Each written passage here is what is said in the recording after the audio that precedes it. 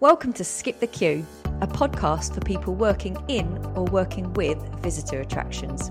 I'm your host, Kelly Molson. Each episode, I speak with industry experts from the attractions world. In today's episode, I speak with Alastair Barber, Marketing and Communications Manager at National Parks.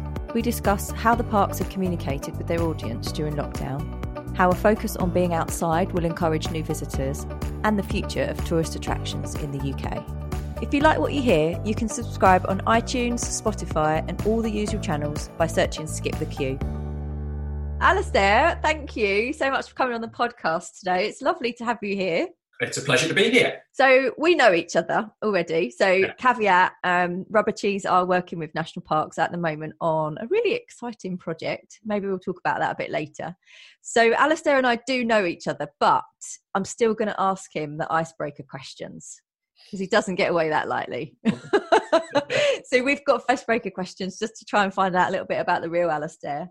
Are you ready? Yeah, I'd forgotten about this bit. Well, you don't get to prepare anything for this. No, exactly. Bit. Right, okay. On a scale of 1 to 10, how good a driver are you?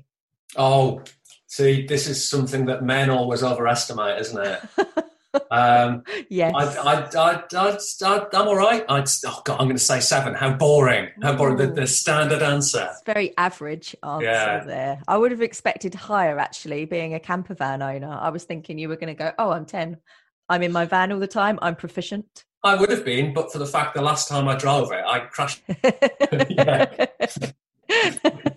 If you could travel back in time, what period would you go to? I'd like to go all the way back. If I could choose a place as well, I'd like to go back to. I'd like to be a patrician in ancient Rome. I think that sounds like the life to me. Oh yeah, bit of business in the morning and then bath in the afternoon. Being fed some grapes. What do you want? Sounds delightful, doesn't it? I definitely need to rethink mine, because I was thinking, I'd go back to Jurassic and see the dinosaurs, but then risk of being eaten or, a lovely bath in the afternoon. I've got this all wrong, haven't I? Yeah. I think with my stomach, and I think it would have been good eating back then. Yeah, good answer. Tell me something that you're not very good at. Decorating. I get very bored very quickly and very sloppy. I'm bad at that. Okay. Your house looks quite nice behind you, though. So this is obviously a room that you've taken some care over. No. I paid somebody else to do it. Thank you for indulging me in my silly icebreaker questions. So tell me a little bit about your background and how you came to be at National Parks. Okay. Well, I started off I'm not from this world. I'm not from tourism or Nature Conservancy or anything like that. I started off my career in communications. So I did the tour of all the agencies. So I worked for a PR agency, an advertising agency, internal comms, branding, done all that. And then latterly, I ran my own business for 15 years as a consultant, kind of a troubleshooter. So I go and solve business problems using communications. And that was great. But as a gun for hire, you kind of haven't got much choice about who you're working for. And I started thinking, well, what do I want to do with all of this experience and stuff? And I thought about the projects I liked best, the ones I enjoyed working on. I used to work public and private sector, so all sorts of different organisations. And the projects I really liked, I did some projects with the NHS, with nurses, and that's really good, helping them think about how they care for patients better and putting the power in their hands about how they sort of design patient care and looked after safety. And then I did another project for Network Rail, where I was helping them think about how they reduced suicide on the rail network. And they're the projects that stuck with me. And I thought, well, what is it that's in common? And they were projects with a social purpose. So I started looking around for a home.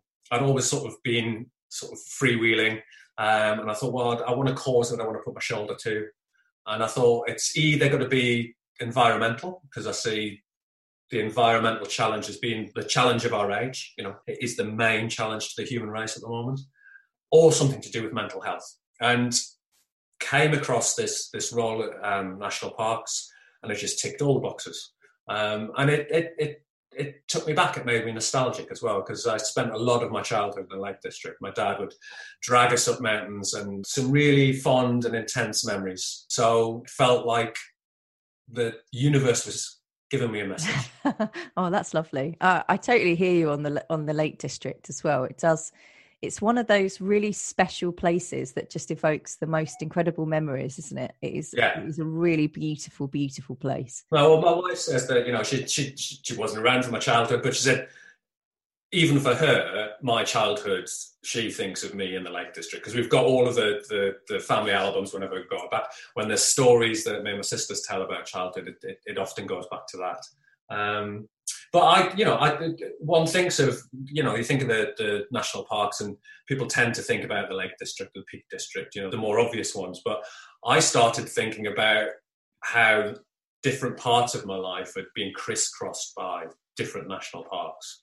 And, I started going down the list, and I thought, well, I've enjoyed most of them, sometimes without even knowing I was in a national park.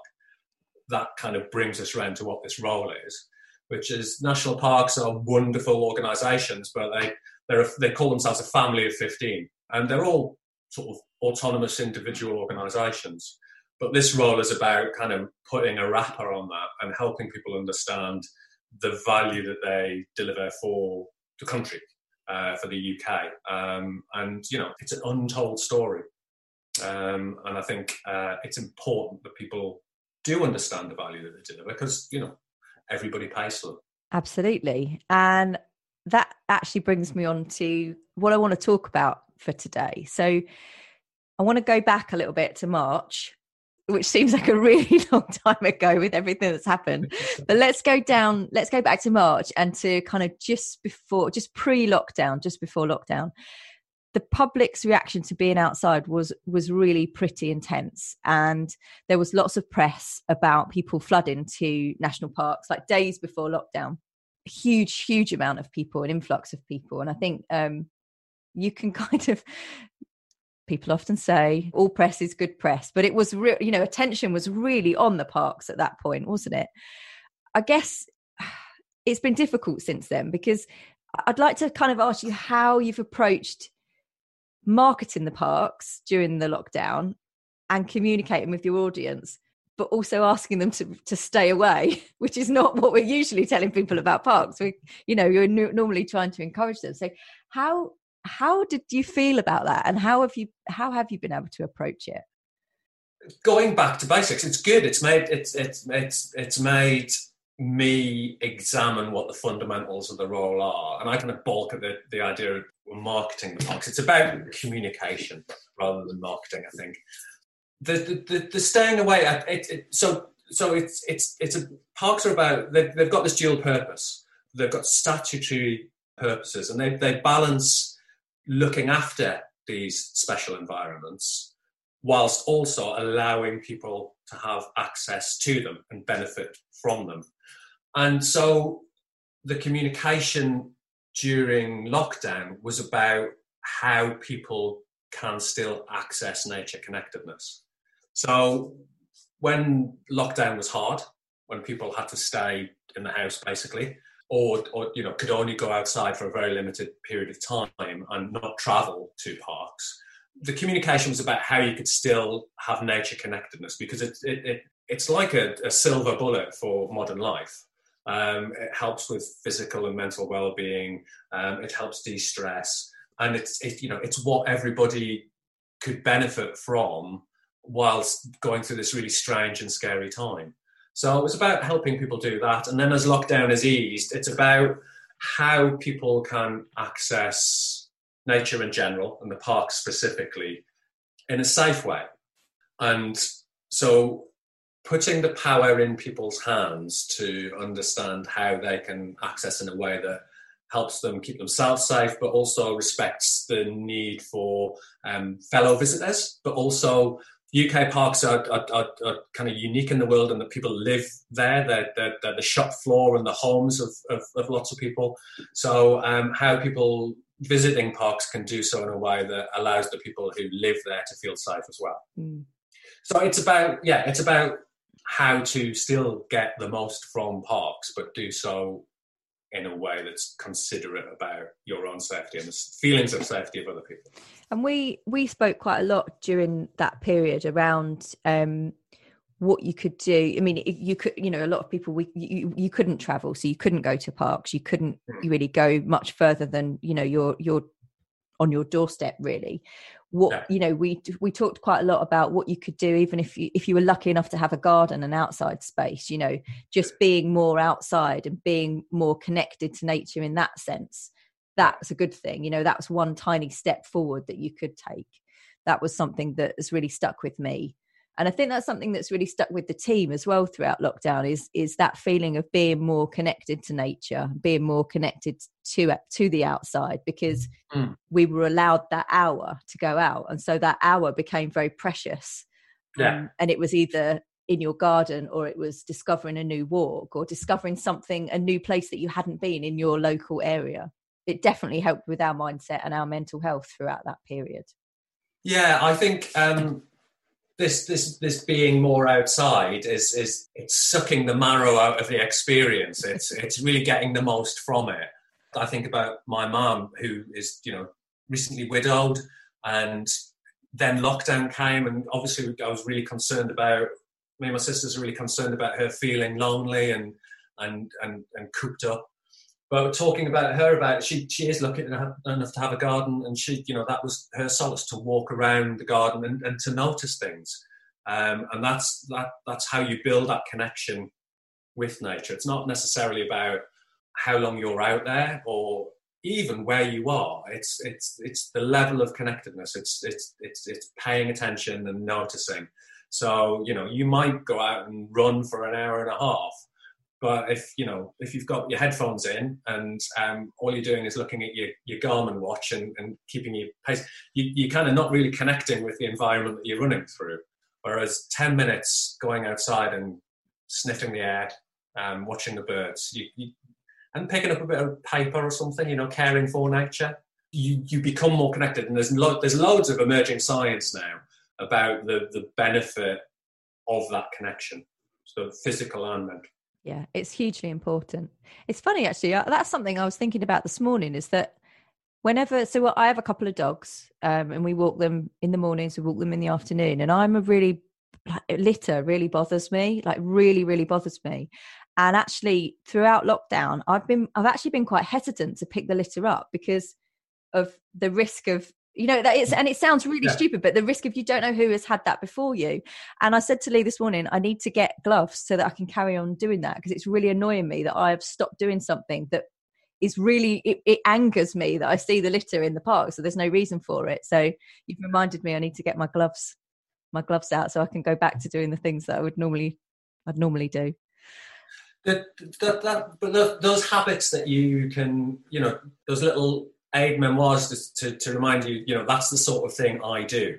It's good to have those. I think about, you know, because I pick up litter when I'm out, but if I remember to take a bag to put it in, it's better, because it's horrible walking around with a plastic bottle full of soil in your hand. It kind of detracts from the walk. But you know, but yeah, I think those new habits. I think we're in a place now where we've broken old habits, or we've been forced to break old habits, and we're going to learn some new ones. And I think coming out of this, if we're talking about recovery, it's about helping people be conscious about the new habits that they've picked up, and perhaps decide that they're ones that they want to keep. So that when the opportunity to go back to how you were before is there, you don't kind of lose any of the good stuff that you've discovered during lockdown. Because, you know, I've not enjoyed lockdown. It's been pretty difficult to bear. But, you know, there is stuff that I've done in it that I think, well, I should carry that forward. Yeah, definitely. That's something that we need to be mindful of encouraging now that people are starting to go back to work and starting to go back. So let's talk about lockdown easing, because we actually saw a really similar reaction. As soon as lockdown was eased, people again came out in masses because they wanted to be outside. Who can blame people? But there was, people were flocking to outside spaces, and quite overwhelmingly, there's a huge demand for outdoor attractions like zoos and wildlife parks when they were able to open. I wondered, because you mentioned something earlier actually that was interesting about sometimes you wouldn't realise that you were in a national park, and some of that is related to the fact that they are free, and so there is no. You don't have to book a ticket. You don't have to pay to go into the parks. And so the kind of boundaries blur a little bit between in them and outside of them. So I kind of wondered how is that going to be managed by the parks? That, you know, the fact that they're free to attend and you don't need people to book. How do you manage that demand when there isn't that requirement to book in advance to visit them? Well, you can't manage the demand. So we can't, there's like you say, there's no gate, there's no entrance fee. If people feel the need or the want to step over the boundary into a park, they can. So I think it's about talking to people as adult, having an adult communication, not wag a finger, not be sort of, not adult to child, and so you must do this and you mustn't do that, but just say, well, please be aware of what the situation is on the ground. And I think, you know, mostly people are, and people take responsibility for themselves. They kind of know that, but you have to help them. You might want to go back to a park that you've been to, that you've missed, and do what you used to do, like maybe rock climbing or mountain biking, whatever. But you kind of might not have appreciated what was there and supporting you to have that experience that might not be there going back now. So if all of the pubs are shut, you might think, oh, well, I can't have a beer after me walk or after me ride. But that also means that there are fewer toilets. And even if, so you're more reliant on sort of public toilets or pay toilets. And there might be fewer of those because there's issues around being able to clean them and provide them safely. So and parks don't necessarily own all of that infrastructure. They might be owned by partners or landowners of the local council.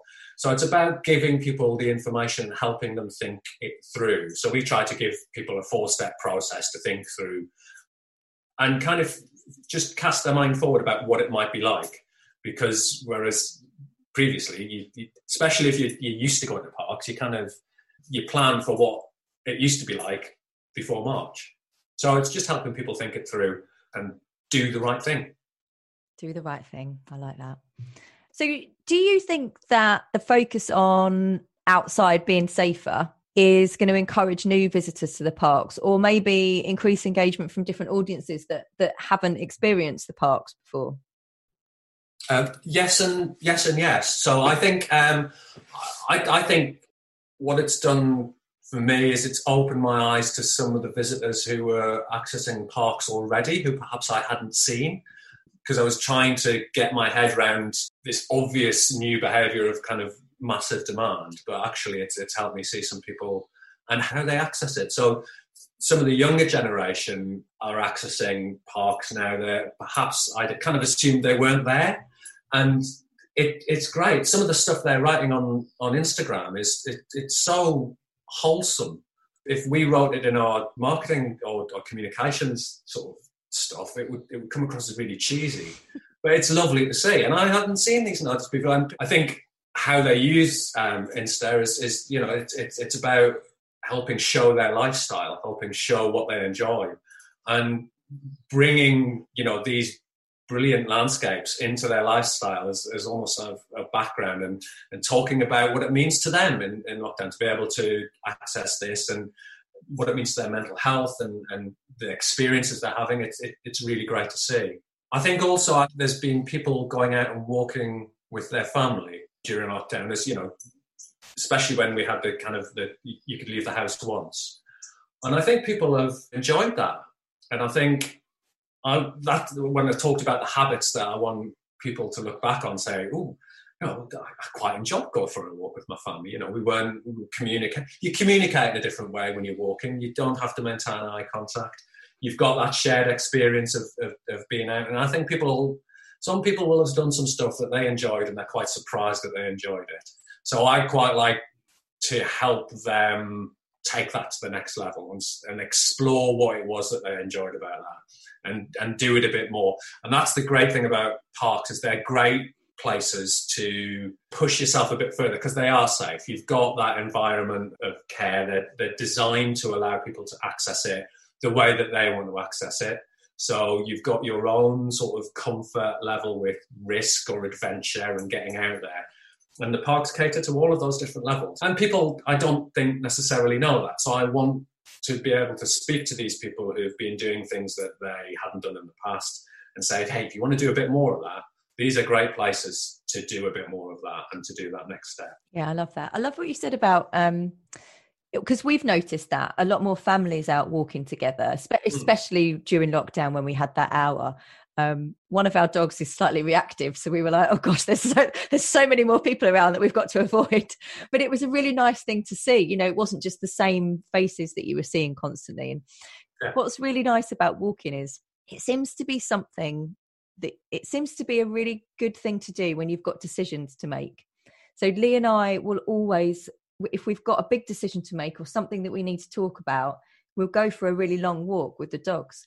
And there's something about walking next to each other and being outside in the open that makes you just communicate a little bit more. How can I put it? There's just like a calmer level to what you're thinking through and what you're talking about. And the environment definitely plays such a huge part in that. I think it's a thing. I used to say at one of my old bosses, I used to say, I say, can we go for a walk? Just a warning. I've probably got something important to tell you. But there is something about either the pace of it, or the fact that you're in a different environment, or the fact that you don't have to maintain eye contact, or it does something to the communication that changes it. I think you're right. And so I think it's been great to see, like I say, families going out doing it, people who might not have worked together. And then I think you've got to make it a conscious thing. You've got to notice that for yourself and perhaps talk about that to the people that you've been going for a walk with and say, hey, we seem to like that. We should do that a bit more often. And just saying it will make it more likely. I it's something I do. It's a habit I kind of cultivated, but if you don't make a conscious effort, it kind of goes away. It's a bit like exercise. But it's getting that balance of remembering it's something you want to do it because you enjoy it. And make a commitment to it then. If it is something that you've enjoyed, you make that commitment to do it more often. Okay, so a couple of big questions to kind of end the interview on, but I'd like to know what's next, what the next few months looks like for you and for the organisation. But also, what do you think the future of tourist attractions in the UK are? It's a big question. And I guess most of us are, who knows right now, but it'd be really interesting to get your thoughts on what you see for the next few months. Start with parks. I think we're in this sort of fuzzy phase at the moment between lockdown and normality, whatever normality might end up being, that kind of stable state. Probably on some sort of vaccinations being identified.